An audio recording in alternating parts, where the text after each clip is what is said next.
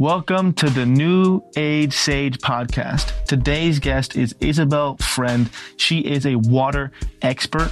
We talk about how every single one of us is dehydrated, the effect of that, and how to become hydrated. Please enjoy it. Leave a review if you do. Thank you so much. We say hydration. Most people will think, right? I'll just grab a plastic bottle of Dasani and just down it.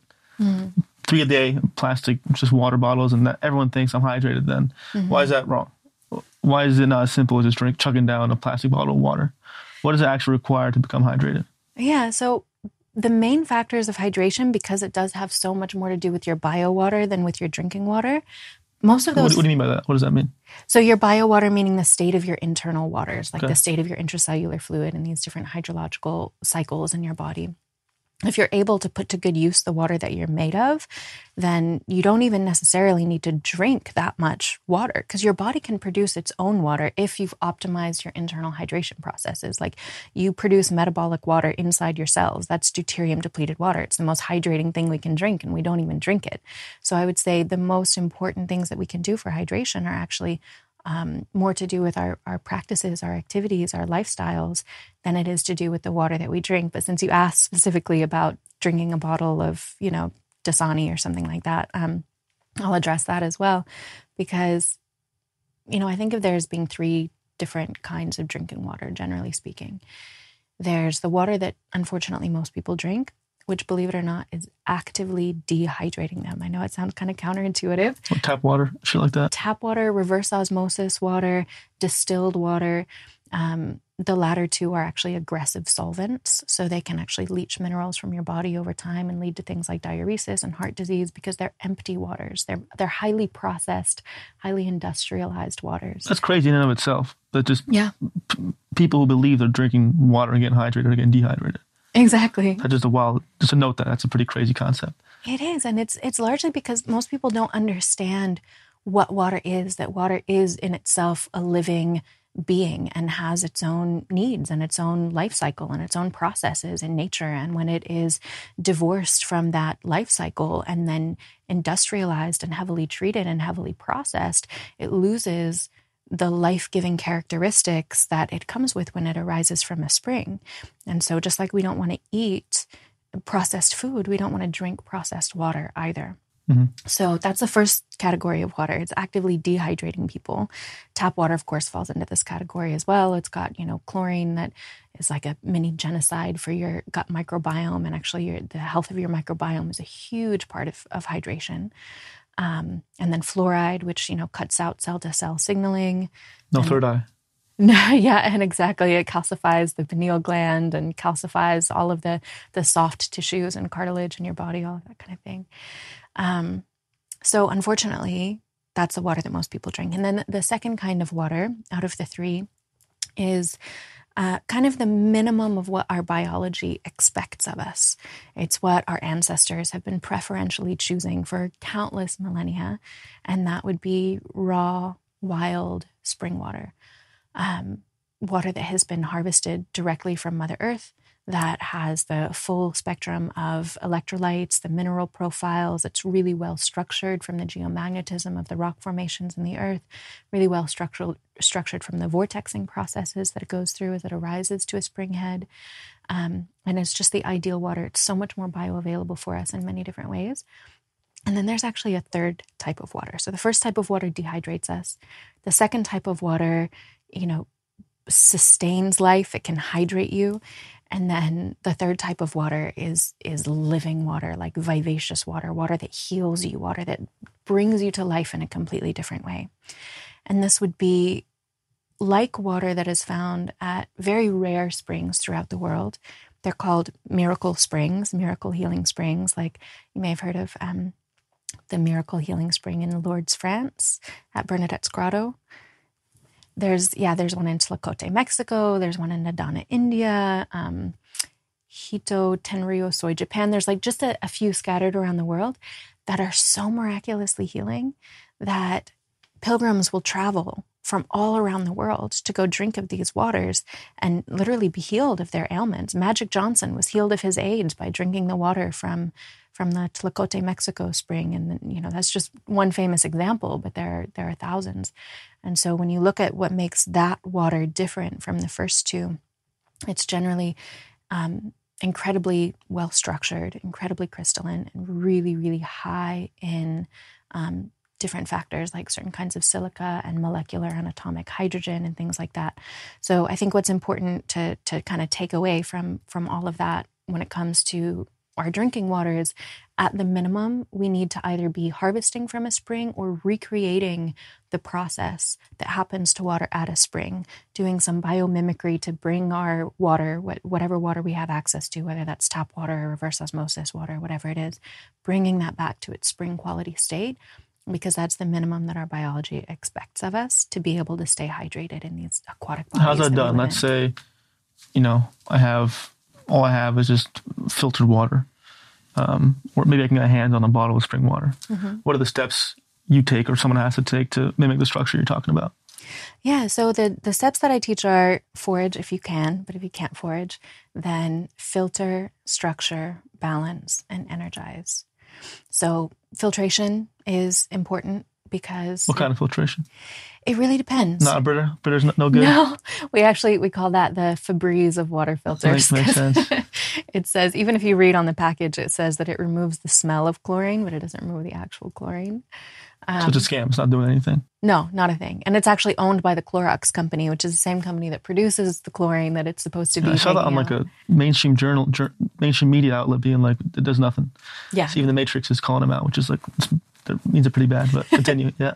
Yeah. It at least gives you the feeling like you're doing something. Yeah.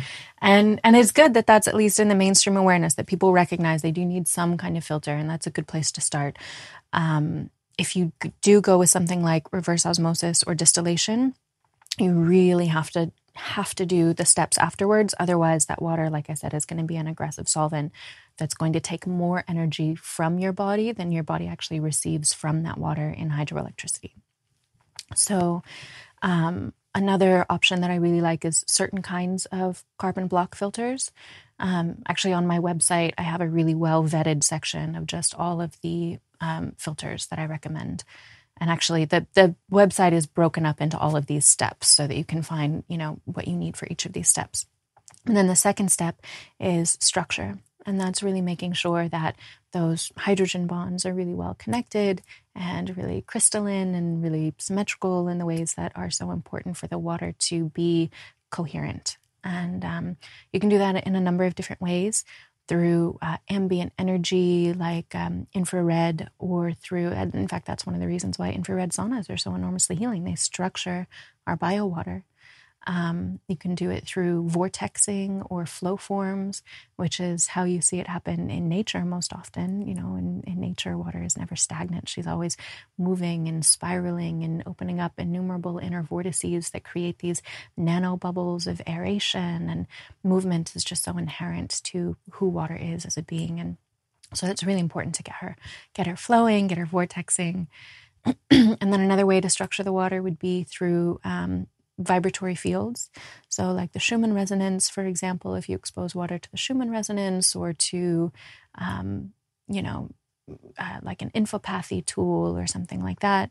Again, we just want to mimic what happens in nature. So water is filtered in nature when she moves through the different layers of the geological cycle. She moves through layers of carbon deposits and layers of clay and layers of soil and draw off a lot of the particulates of the water. And then, again, she gets vortex through those movement processes, and she gets structured through the geomagnetism of the earth. So we want to mimic that to bring the structure to the water. And then the balance step is making sure that there's a good balance of the mineral profile and the electrolytes in the water. In fact, there's a doctor named Dr. Freydun Batman-Gelic, who spent his entire career basically proving how every single disease is a state of dehydration, and that dehydration is at the root of all illness. And his main protocol, which he called the water cure, and it did cure innumerable people, was mostly based on just restoring the electrolyte balance back to water. So that step is enormously important because, again, we have to have those mineral ratios of our biowater. And there's just an epidemic of mineral deficiencies. Are you adding minerals, or do the minerals get created from the structuring? Like, do you have to put stuff in it, or does the practices you're talking about create the minerals? Yeah, so water is naturally born at a spring, having the perfect balance of mineral ratios for that ecosystem. So if you go harvest spring water somewhere around here, that water is going to have a really good mineral ratio already, relatively speaking. I mean, it really varies. We call this the TDS, or the total dissolved solids of the water. So you could have a really soft water with a low TDS, low mineral reading, or a very hard water with a really high TDS. And generally you want something relatively in the middle. But if you're recreating these natural processes with a filtered water, then you do want to manually add those electrolytes back to the water. Like what salt? What do you mean by, how do you add them? Yeah, it could be just a sea salt, or a Himalayan salt, or a volcanic salt, or, my favorites to add are called Quinton marine plasma. They're so much more than just electrolytes. They're actually marine plasma. They contain they contain every single mineral and trace mineral in the spectrum, as well as RNA, DNA, vitamins, enzymes, fatty acids, organic acids. It's really the best. And then there are also just specifically electrolyte drops that you can get. Again, on my shop, I have like all my favorite electrolytes in a category on there. But to just keep it really simple, you could just add about a 1/4 teaspoon of salt, high quality salt, to every quart of water that you drink. Yeah. So we've kind of been talking about like the scientific, literal structure of water, mineral count, how to hydrate yourself.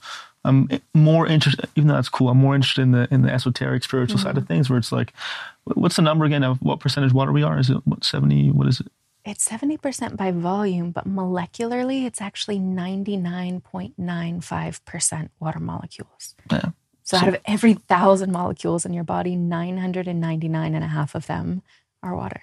Yeah, so why I'm saying that is that I'm a big believer in, like, whatever you think and believe, creates your energy and your whole state of being, right? If I keep thinking negative, I'm going to have a negative charge, positive charge. If I'm believing myself, I'm going to draw things that reflect that. If I don't believe myself, I'm insecure, I'm going to draw people who reflect that back to me, right? So what I'm saying that is that if this charged up system is water,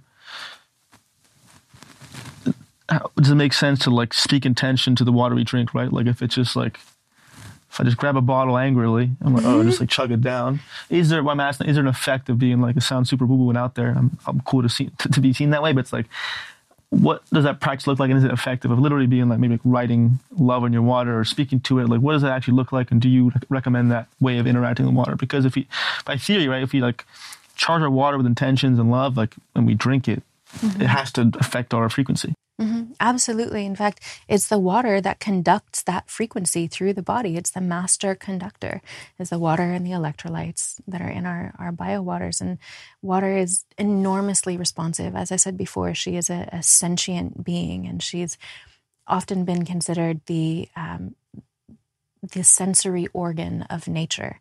So water is always seeing and feeling and perceiving and hearing everything in its environment within about a 60 octave range, so far beyond our perceptive abilities. And she stores all of that in her molecular matrix. In fact, inside of every cluster of water molecules, which can range from around 3 to 60 molecules per cluster, there are at minimum 440,000 panels per cluster. And each one of those panels is responsible for sensing and storing and transmitting and transducing and amplifying vibration and frequency. And so this is why water has been used in every major religion for creating holy water, because it carries intention, it carries prayer, it carries vibration better than anything else. And, there have been a number of researchers who have shown the effect that water's environment has on the water. Do you remember some of those experiments? I remember reading in a book some crazy shit. Like someone, like if you spoke something, giving it to a plant, it affected the plant somehow. Do you remember some of these studies exactly? Oh, for sure, yeah. What are some of the craziest ones? So the most common one that everyone is really familiar with is Dr. Masaru Emoto's work. Mm-hmm. And he did crystallography using a dark field microscope. And, his work doesn't necessarily hold up entirely well to scientific rigor because he kind of cherry picked his data a little bit. So he's not my favorite example to use, but I'm so grateful for his work. And I still believe it has so much validity and so much beauty because it really raised awareness about water's sentience in the mainstream. And it definitely shows water's responsiveness, that water is responding very clearly to words, to music, to thoughts. In fact, there were Russian researchers, I forget if it was Dr. Volokov or Dr. Kolznikov. I want to say it was Dr. Kolznikov, who showed that of all of the things that water is sensitive to, light, sound, electromagnetic signals, even the subtle frequencies in the cosmos, if Venus is trine Jupiter right now, water knows about it. Water is actually picking up on all of the astronomical movements. Theodor Schwenk showed that in his work. Also, the fact that the tide changes based on the moon, that's in and of itself pretty crazy as well, yeah. For sure, yeah. Water is responding to, water is actually even able to predict sunspot activity, sun flares, up to a week beforehand. It's so sensitive to the cosmic rhythms, and that's a big part of its dharma. Its purpose is to actually weave us as bodies of water into the larger astronomical narrative and dance and symphony that's going on around us. But this Russian researcher, Dr. Kolznikov, or Volkov, anyway, he showed that what water responds to more than anything else is human emotion. So yes, you can play water or your favorite piece of music, and it's going to become the liquid vessel of that piece of music, and you're going to be translating that music into your cells when you drink it. But what it responds to more than anything else is human emotion. Now, there are other researchers, one of my favorites, and actually a dear friend and colleague, Veda Austin. She's actually developed a water crystallography method that everyone can access at home. You don't have to have a microscope for it. It's macro scale, just using a petri dish in your freezer. And she's shown some incredible results of water being enormously responsive to anything that she shows it. But she's also shown that, just like the ancients said, in fact, I think it was said in the Vedas, that, water is truth.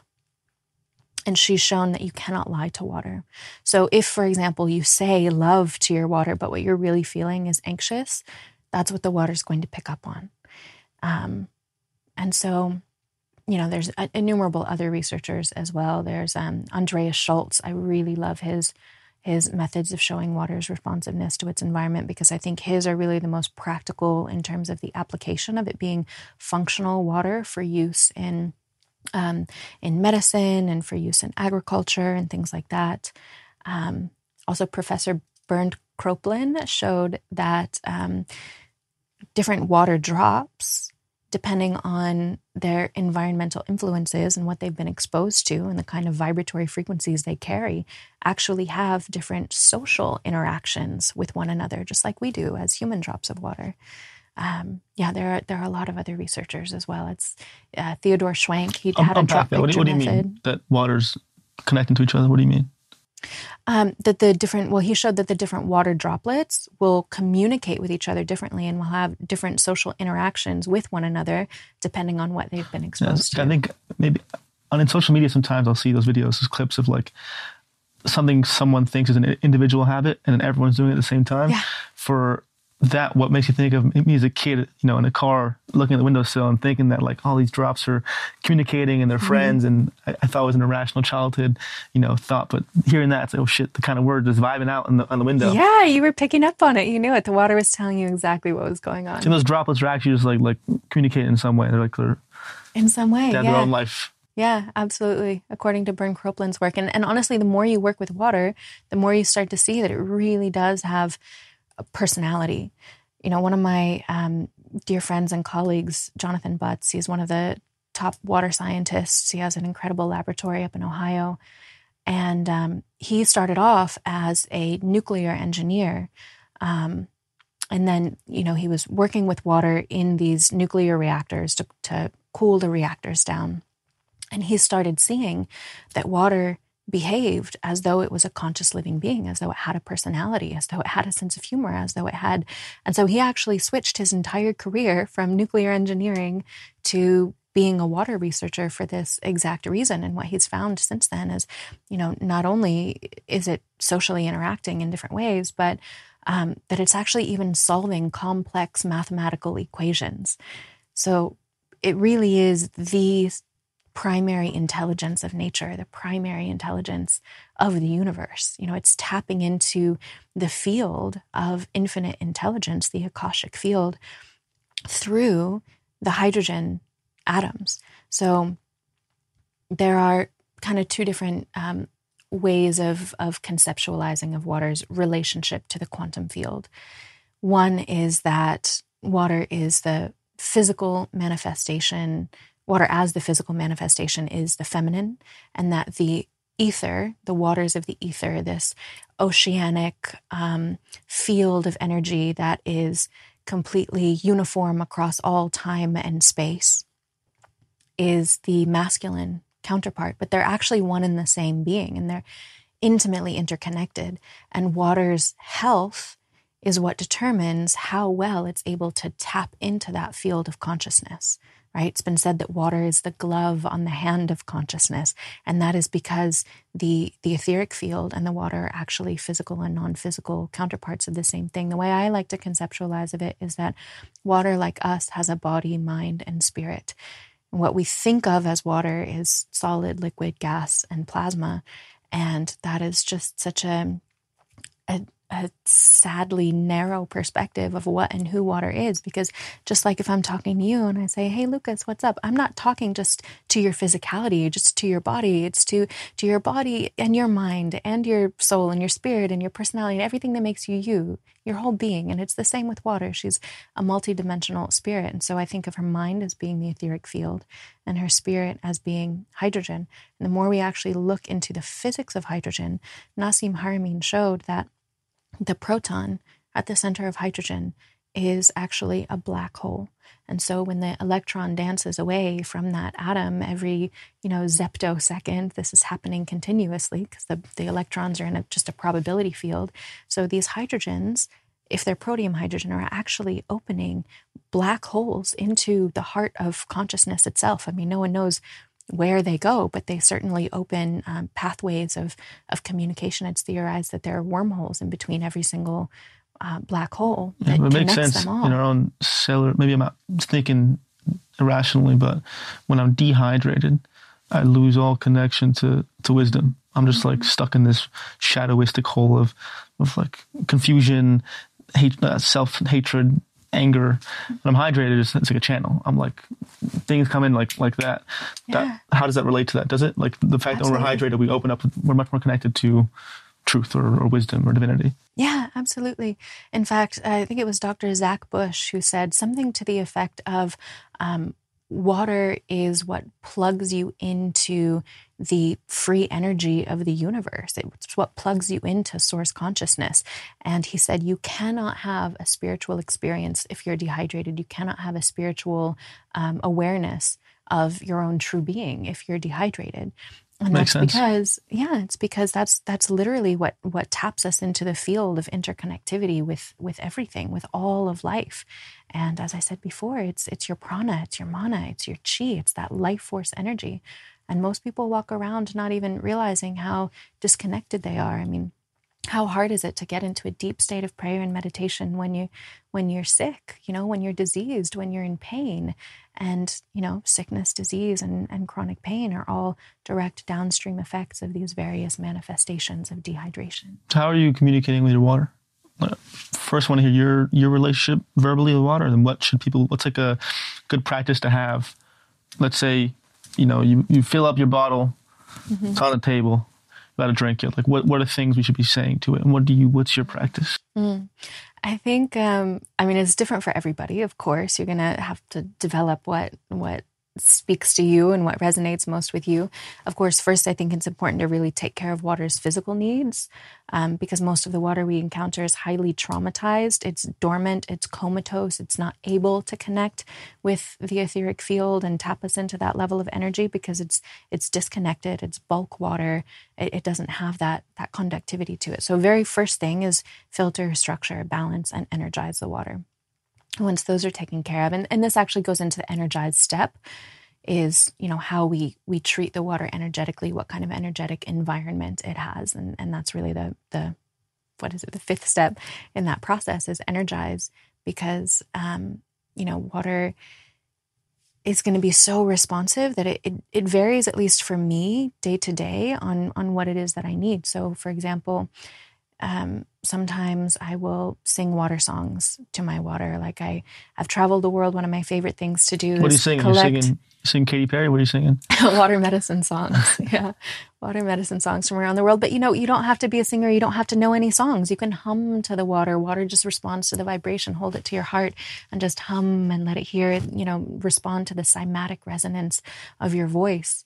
Another thing that you can do is use something like an infopathy pad. So this is something where you can actually create homeopathic remedies out of your water using the vibration of just about anything, any vitamin, any mineral, any medicine. Any nootropic. You can even do entheogens. Like you can, vibrate your water with the vibratory field of ayahuasca or psilocybin or something like that. It's like microdosing without microdosing. I like to expose mine to oxytocin every day to just get into that open heart field space. So what does that consist of? Like you're trying to get into an open heart space and then you send it to the water, or you're saying to the water, like, I love you, you're writing I love. Like what is that? How do you charge the actual water with the vibration of love and gratitude and abundance? Mm-hmm. Well, the easiest way is to just generate that feeling yourself and give it to the water and share it with the water as though you're sharing it with, a dear friend that you truly care about, and you're trying to fill them up with joy. But when I was talking about infopathy specifically, that's actually a device that you can get, and you program it with, basically, they have thousands of different infoceutical remedy vibrations. So you can literally charge it with the specific frequency that you're looking for. Another way of energizing water is using something like the Analemma wand, which contains the full spectrum of light frequencies. And aquaphotomics is a really amazing emerging field of how water responds to light. And actually, no light takes its effect on biology, on any life form on this planet, except through its interactions with water. So the reason why, light frequencies affect our circadian rhythms, etc., is because of the way that it's affecting our biowater. And so if you are able to energize or bless your water with something like an Analemma wand that contains the full spectrum of light frequencies, it does a lot of good for your own circadian rhythms and that sort of thing.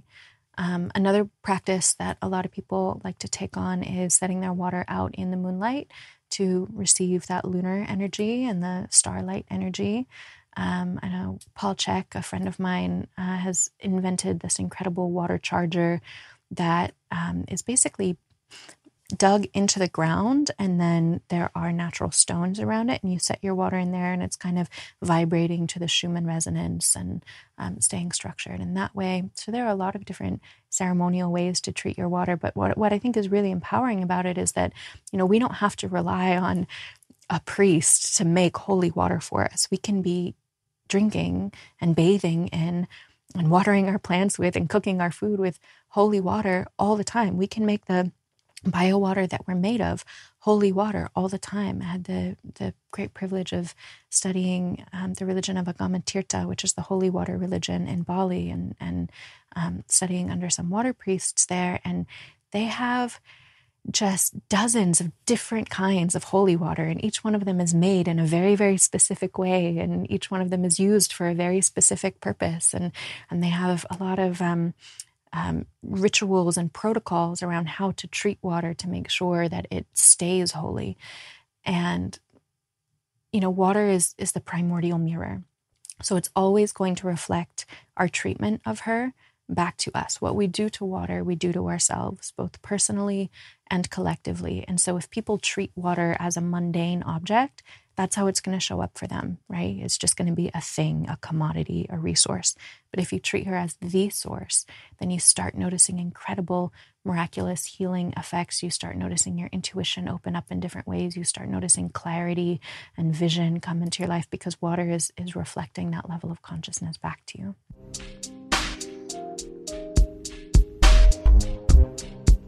Hey there.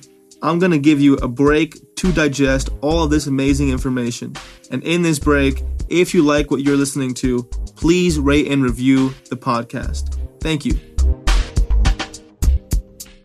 I had a spiritual teacher of mine.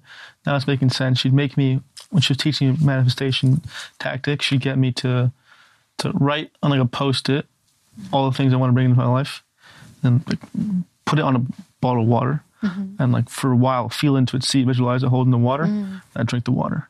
Yeah. So that's like a good practice. Absolutely, yeah. Hearing you talk, it's like, oh, I was like, why am I doing this shit? But now I hear it's like, oh, that actually makes sense, right? Because you're charging it's like your body becomes that frequency that you charge up with the water. Yeah. Do you do that? Do you do some kind of visualization with your water, or like trying to bring in a new reality, or? I often do. Yeah. How so? I often do.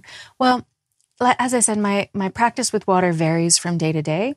But if I am doing, some kind of creative visualization process, my preference is not to do it with the expectation that water is going to magnify that, although I know that it will. As we said before, each one of those, molecular panels on the clusters is, the water clusters, is actually amplifying the frequencies that it receives, right? You can do an easy experiment with this at home. If you have a fob for your car and you go really far away from your car and it no longer is close enough to connect, and then you hold up a jug of water and click the fob, that water is going to amplify the frequency and it'll be able to connect to your car even though before it was too far away. So water is always amplifying frequency. And so I know that it's going to amplify the prayers that I give it, but I notice it's a lot more effective if I give those vibrations or those visions to the water in a more selfless way of like, this is water, this is what I want you to have. Like, I want you to be abundant. I want the water itself to flow freely and to flow abundantly. And so I'll pour that feeling of abundance and gratitude into it, not for my own benefit necessarily, although it does inevitably benefit me enormously to do that. But I just notice, there's a difference when it's more selfless rather than, okay, I do this and then water's going to amplify and give me this. Earlier you talked about, I want to return back to the point of, you made the point that it's not so much the water you drink, but the lifestyle you live that makes you hydrated. How so? So what habits in our day-to-day lives dehydrate us, and what actually creates hydration? Almost everything that we do in the Western world, strangely, is actually dehydrating us. Like what? Like sitting still is incredibly dehydrating. They've said that sitting is the new smoking, right? And that it's actually more dangerous to sit still at an office job for 8 to 10 hours a day, and on your sofa watching TV than it is to smoke a pack of cigarettes a day. And that's because all of these watersheds within our body, they're actually hydraulic networks. The only watershed within your body that isn't is your circulatory system, because it has your heart that vortexes the blood for you and gets it through all of your extremities. But when we're talking about these other water systems in the body, like your lymphatic system, like your fascia, they only move when we move. And so if we're still all the time, then those waters get still and stagnant as well, which is enormously dehydrating.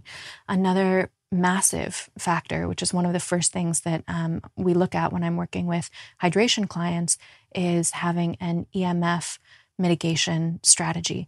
So your body literally cannot absorb hydration. Even if you're drinking the highest quality water in the world, your body cannot absorb hydration very well when you're in the presence of strong, man-made, non-native EMF fields, because it can short out the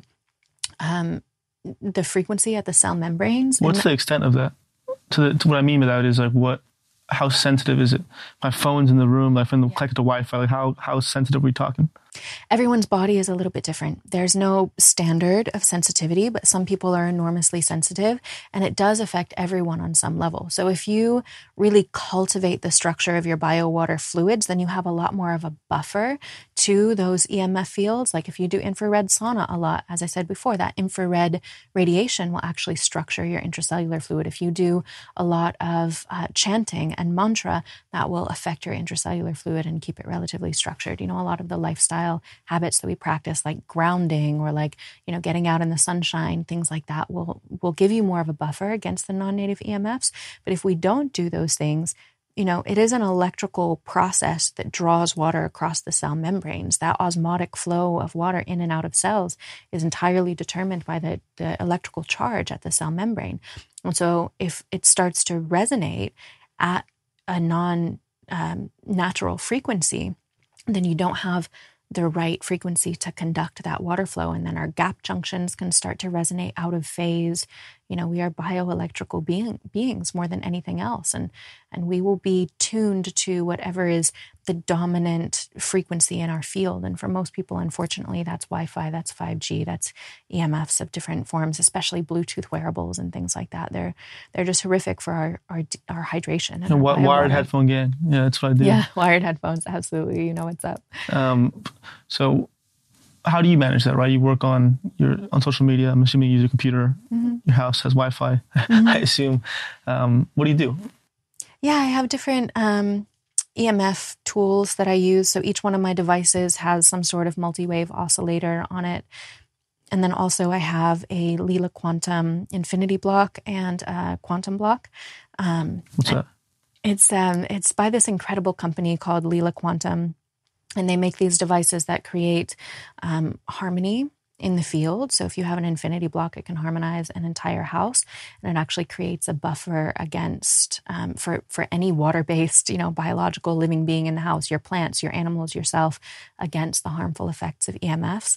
And I'm normally very skeptical of anything that uses the term quantum because it's so overused and just thrown around quite a lot.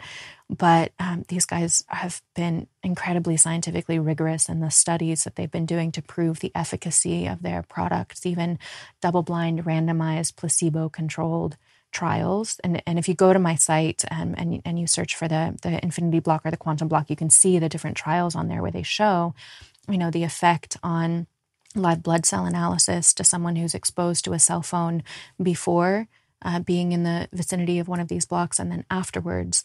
And it's just night and day. And then the other reason why I really love those is they're one of the best ways for structuring water as well. So you can put your bottle of water inside of one of those blocks and it becomes immediately incredibly well structured. It's, as I said, one of the best structuring tools. All right. I'm going to tell you my water habit and roast me as hard as possible. All right. I want just complete mercilessness from you. All right. I wake up. Straight away, I just aggressively pour a bottle of spring water in a glass. Aggressively. I throw in a molecular hydrogen tablet. Nice. Drink that. That's like my water for the next couple hours. Mm-hmm. I'll do my little morning routine, ice bath, etc. Get back, I'll just have a bottle of water, spring water, glass spring water. I'll just drink it. Mm-hmm. And then I fast all day. So I'll put some salt and pink Himalayan salt in my water like the next round. Mm-hmm. And then before I break my fast with like a coconut water, and the rest of the day I'll put some more salt in my water and just drink the glass bottle. So what am I doing wrong and what needs to change? It's a pretty decent strategy. Not bad. I got like a D+, C-. I would say you've got like a solid B+. Compared to most people, you've got a solid B+, for sure. I would say the only things that I would add to that are you need to be restructuring that water, because when it arises from a spring, it's structured, but as it sits stagnant for a long time on a shelf, those molecular bonds are going to start to loosen. So you want to bring some kind of structure to the water, and ideally through movement like vortexing or flow forms, because that's also going to aerate the water as well. So just like we need to breathe, water needs to breathe. It needs to exchange gases like oxygen and carbonic acid. In fact, Dr. Tom Cowan said that he believed one day it would be found that the dissolved gases within water are just as important as the water itself. And so you're bringing some of the dissolved gases by putting the hydrogen tablets in there. Although unfortunately with the tablets, you only absorb 40 to 60% of the hydrogen in those tablets, and you have to drink it immediately afterwards. It's just not a full therapeutic dose of hydrogen. So I would say in addition to structuring, vortexing, aerating your water through some sort of flow form, I would also highly recommend getting a real hydrogen generator like the Lord's Hydrofix, or you could even get a Spring Aqua, which filters, structures, balances, and energizes and suffuses with molecular hydrogen.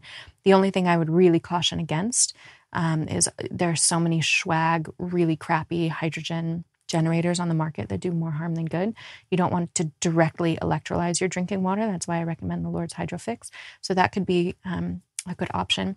And then the last thing I would add to your protocol is just some way of energizing the water, whether that is through direct personal communion with the water, some kind of emotional connection, some kind of prayer that you speak over the water. I have a water ritual protocol that it can be enormous. It can be incredibly short. It can be, 2 to 5 minutes.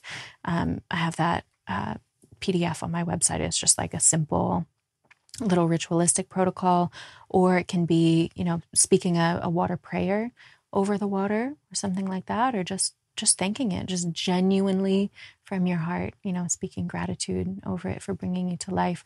Or it can be something more biohacky, like using an Analemma wand or using an infopathy tool or putting it in the infinity block from Lila Quantum or something like that. What did you do this? You gave me this when you walked into the studio. Why is this hydrating me? What's in this? Okay, so that has a few different things going on with it. Very generous. Thank you very much. I appreciate it. Yeah, I hope it hydrates you. So that is actually a collaboration that I just did with Caden Rodhay of Blue Bottle Love. And we put my water's life symbol on there, which is hexagonal like water and has a spiral in it like water. And, so that geometry is actually, going into the water. It's paying attention to all of those shapes and affirmations on there. And then, so chromatography is one aspect of aquaphotomics, which is how water responds to various colors in different ways. In fact, there's a whole field of healing just based on exposing water to very specific bandwidths of color.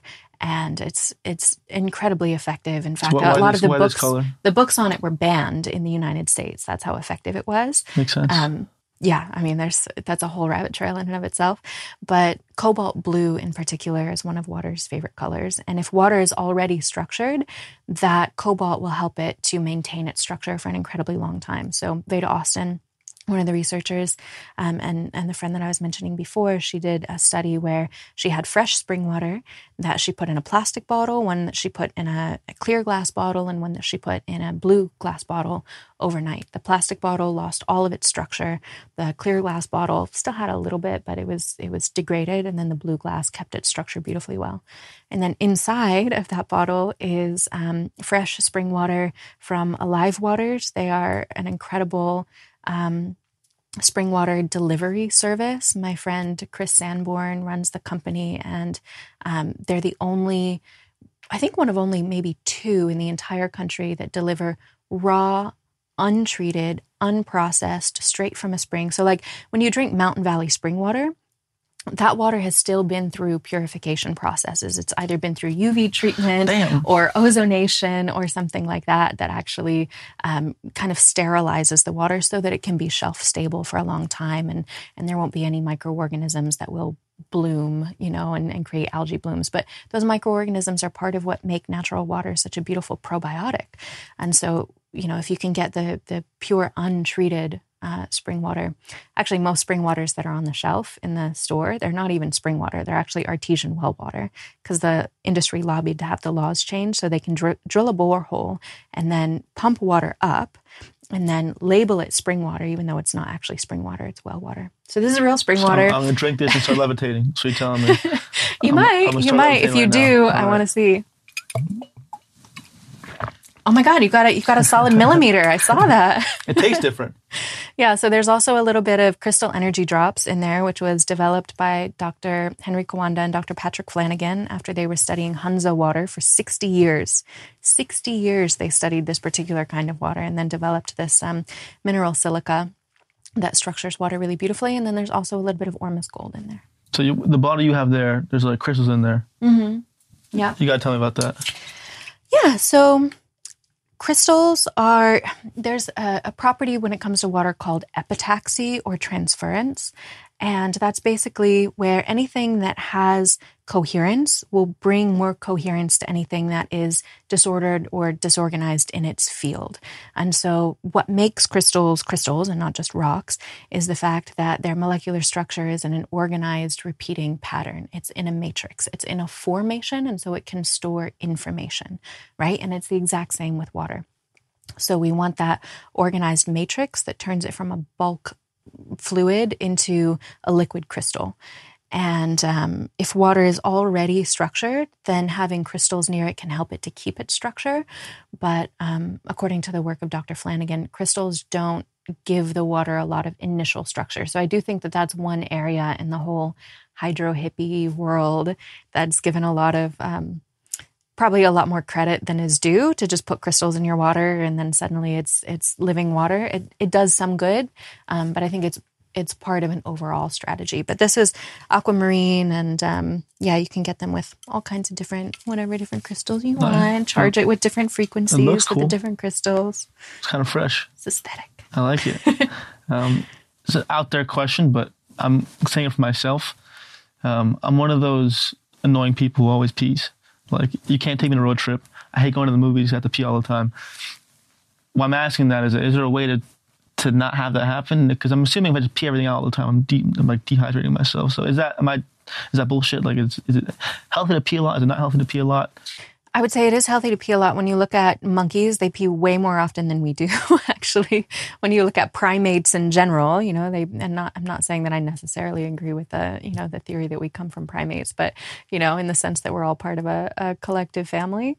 I think that the more you get up and pee, you're moving your body water, you're getting up and moving, like it's a good thing. But you will definitely notice a difference when you start drinking water that is highly structured, and especially that is highly mineral rich and has a great electrolyte profile, that your body is going to absorb a lot more of that, and less of it will just be flowing through you like irrigation. I just pee through me immediately. Yeah, so that's irrigation. That's one thing that tells you that you're not getting well hydrated from the water, that it's just irrigating you. So yeah, improve the quality of water. Also, if you improve the receptivity of your cells, you're going to absorb a lot more. So for most people, this involves, again, EMF mitigation strategies. A lot of different dietary factors can play a role in that as well. If people are eating really low quality fats, I'm sure this doesn't apply to you, but for most people eating seed oils. I chug seed oils. Every day. Health hack right there. Okay, we got to get you some ghee stat.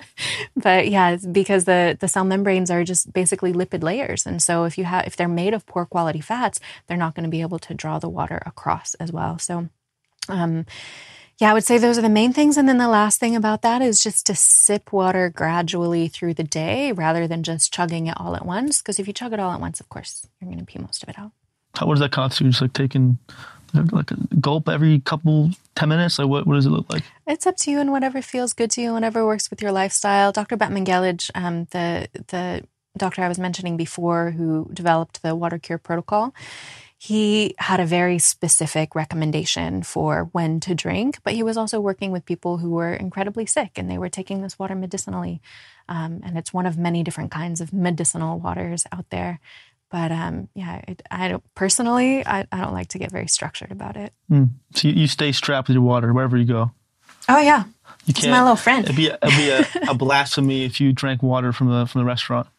I wouldn't say it would be a blasphemy, but it just wouldn't do me a lot of good. Like, I know it's not going to hydrate me and it's going to taste gross. So why would I? But I'll sometimes bring, some portable tools with me if I don't have access to my own water to be able to Do you know whole water hydration station at the restaurant? I got a few things that fit in my purse. Dedication. I like it. I like it. Another question I had is that starter. I've seen some studies, and again, I don't know what to believe nowadays, but I felt in my body maybe that does some level of glucose in the water hydrate you? Like, for example, like coconut water, or I saw a study that showed that like orange juice and coconut water are more hydrating than water itself. Is there any truth to that? Like, do you, in terms of putting glucose in the water, like a little bit? I don't think it's necessarily the glucose that's making it more hydrating, although it may, because metabolically you're going to absorb glucose and it may bring some of the molecules with it. But it's mostly the fact that anything that comes from a plant is biowater. Biowater is inherently structured. That's how water in living beings is able to conduct life force, because it's structured. So, if you eat a cucumber or an apple or an orange or something like that, your body is actually going to receive more hydration from it than if you drink a bottle of Dasani, which is unstructured, has no minerals in it, etc. It's just going to go straight through you, because there's kind of this slower release over time. And also because those have electrolytes in them. Coconut water and orange juice have electrolytes in them. However, they're not as hydrating, not even close to as hydrating as really high quality mineral spring water that is structured and that is hydrogen rich and that you've taken through this process of making it spring water. because, your body has to go through a metabolic process to absorb it. Whereas when you drink regular water, it becomes your bloodstream within 5 minutes. Within 5 minutes of drinking your water, it is your blood. It's literally, that's one reason why I carry my water with me everywhere, because it's like, I know that it's my external bloodstream, and in a minute it'll be my internal bloodstream. So I'm going to make sure that it's well taken care of and like well loved. So you're telling me Gatorade isn't hydrating? No way. How could that be? A bottle of Gatorade isn't hydrating? Oh, wow. Gatorade. I've got such a love-hate relationship with Gatorade. But, Where's the love? What, you used to like it when you were younger or something? Yeah, when I was a kid, because it's so palatable. I think one of the reasons people don't like to drink water is because they're so accustomed to such intense flavors all the time that, the simplicity and the refreshment of water is not that appealing to them. But also because most of the water that people drink tastes gross. I went to a bar class the other day, and I hadn't brought water with me because I had just had some at the house, and so I didn't think I would need any. And the teacher of the class was like, "Oh, this is going to be a hard class. You're going to need some." And so she got me a cup of water from the fountain or whatever they had there. And I took a sip of it. I was like, "This is so gross tasting. No wonder most people don't like to drink water. It just tastes nasty comparatively." And I was kind of surprised. But I, just coming back to the coconut water idea. Although it is hydrating because of the high level of electrolytes that it has, I do tend to caution people against drinking a lot of coconut water, especially this time of year, and especially if you live far from the tropics. So if it is macrobiotic to your region, it can be okay. And if it's, in the summer, it can be okay. But like this time of year, it can actually throw our circadians off a little bit. And also it is the highest in deuterium of just about anything. Like coconut water is incredibly high. I swear by coconut water. Shoot. Well, start drinking this kind of stuff. You might like it even better. Need it. There's something about it. It works for me, but I'll try this out. So if you were to design your own hydration drink to mass sell in the markets, what would you put in it? I don't think that I would. You wouldn't? No. No way you could do it? I mean, I could, absolutely, but it has so much more to do with how you treat the water when you get it than just what you put in it. Like if it's stagnant, it's just not going to have the aeration and the structure that it's going to need to really hydrate you. So I would maybe design instead of something to put in the water, I would maybe design a bottle that actually keeps the water flowing, which actually I have some of those bottles on my site. They're like portable vortexing bottles. So you can just do that on the go. I went to Erewhon in California and I was there a month ago. And just to be a douchebag, I bought the like $30 bottle of water. Have you seen those before? It was probably Ophora water. I think so. Yeah. Is that a scam? No, Ophora is great. It's highly oxygen saturated. It's worth the price. $30 bottle of water, it's worth it? It's a good one. There's also some $30 bottles that are deuterium depleted, like light water. They have like 5 parts per million deuterium. That's the kind of water that, as I mentioned before, is approved as a cancer medication over in Eastern Europe. And I think it's in Hungary. So I want to close with a rabbit hole. You ready? Let's go. It's going to get out there. Why do you think that none of this is talked about ever in medicine, right? Like, it's pretty simple that factor hydration is behind almost all illness, right? That seems to make sense to me in my experience, right? Whenever I'm dehydrated, I get more sick and I feel like shit, right? Why is this such a niche thing to talk about? Even for me, right? Like I'm someone who is well educated when it comes to psychological work and all that kind of stuff, but I don't know shit about this. And that more so, yes, it's my ignorance, but it's more so reveals like that no one talks about this shit, right? Mm-hmm. Like in the 60 episodes I've done, water was mentioned once. I've talked to all the experts, not once. Yeah. So why do you think that is? Why are we brainwashed to like just forget about water? And do you have any idea of what caused that and why that is? Absolutely. Yeah. It's so ironic and counterintuitive that the substance that is the most common on Earth, that is the most powerful on Earth, that rules over all of the weather patterns, all of the climate, that the very substance that we're made of, the substance that keeps us alive, the substance that is necessary to mine and to create and to, fabricate, that substance that is behind every dollar that is spent, that the substance that is, so central to everything, to agriculture, to medicine, to ecology, to politics, to agriculture, to even peace on Earth. There's, studies showing that the more drought-stricken, the more war-torn, and that the more hydrated a landscape is, the more peace there is. Like, it's so integral to everything. Why is it the most overlooked thing? And actually, Victor Schauberger, who's my number one favorite water wisdom keeper in history, he was around in the late 1800s. And he said that, basically water wisdom keepers have been censored over the centuries. And he was a century ago. So even in his time, water wisdom keepers had been continuously censored. He would, get books where the authors had spoken about their findings around water, and then later editions of those books, that information was completely taken out and omitted. Why said, even back then? I understand now because of the pharmaceutical profit, but why back then was it censored? The demonic forces, what do you think it was censored for? Well, inherent within water is the key to free energy generation. In fact, Victor Schauberger actually unlocked that and created free energy devices based on water. And even since then, there have been nearly free energy devices created based on water. Like Stan Meyer developed an engine that would run on water. 1 gallon of water, it would run for 100 miles. It could be rainwater, swamp water, lake water, doesn't matter, any kind of water. It would run for 100 miles with zero emissions. The only emissions that it put out was water.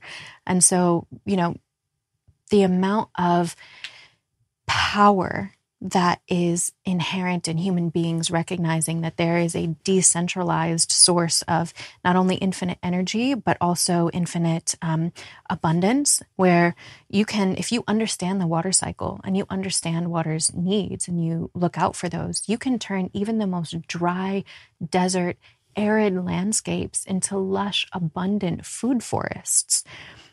There's a lot of vested interest in humanity not having the level of access to food and resources that we have to water. So if people learned about water, they would automatically know how to generate everything they need without being dependent on the system.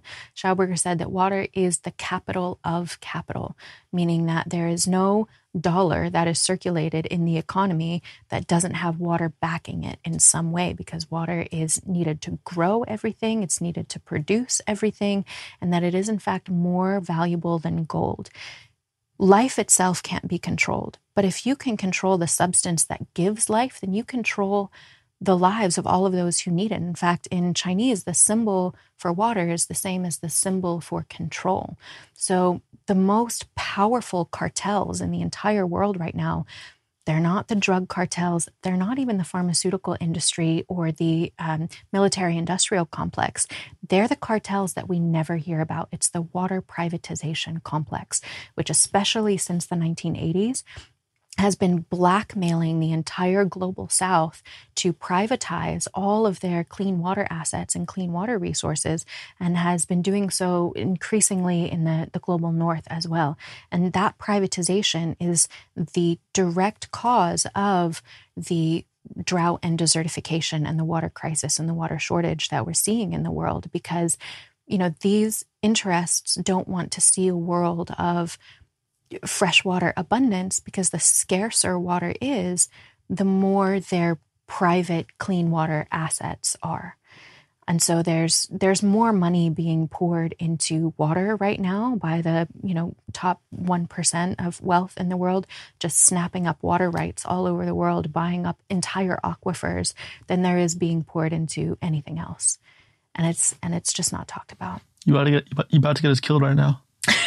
I never heard about this. It would be a good cause to die on. I hear for you. Life itself. So why do you think that is? Just to control our health, or control our? What do you think about it? Why the control on water? Because I think intuitively, automatically understands.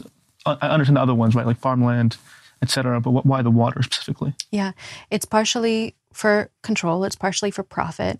But then I think the deeper reason is because, as we were saying before, water is the glove on the hand of consciousness. If you look at all of these ancient religious teachings, the mystery school teachings, ancient indigenous water wisdom teachings, the most common thread between all of them is recognizing that water is the medium between the human and the heavenly. It is the mediator between the manifest and the non-manifest. It is direct access to Creator, direct access to Spirit. The higher the quality your bio water is, blocking our connection to divinity. Consciousness. Same with tap water, right? Putting fluoride in the tap water. That's the reason. Yeah. Damn. Silent weapons for quiet wars. We're drinking them all the time. Yeah, I never thought about that. I don't think, I do a lot of, one of those conspiracy dudes. I've gone in every rabbit hole. haven't heard about this one. So they've done a good job hiding it. Yeah. And it's severe. So that makes perfect sense. It's a deep one. It's a fun one to go down for sure. I've been studying it for 14 years now. I started in 2009. I still learn something new about water all the time. And I know I will continue studying it till the day I die. And till the day I die, I still will have only barely scratched the surface of water. Why water? Because, again, I've interviewed many people now.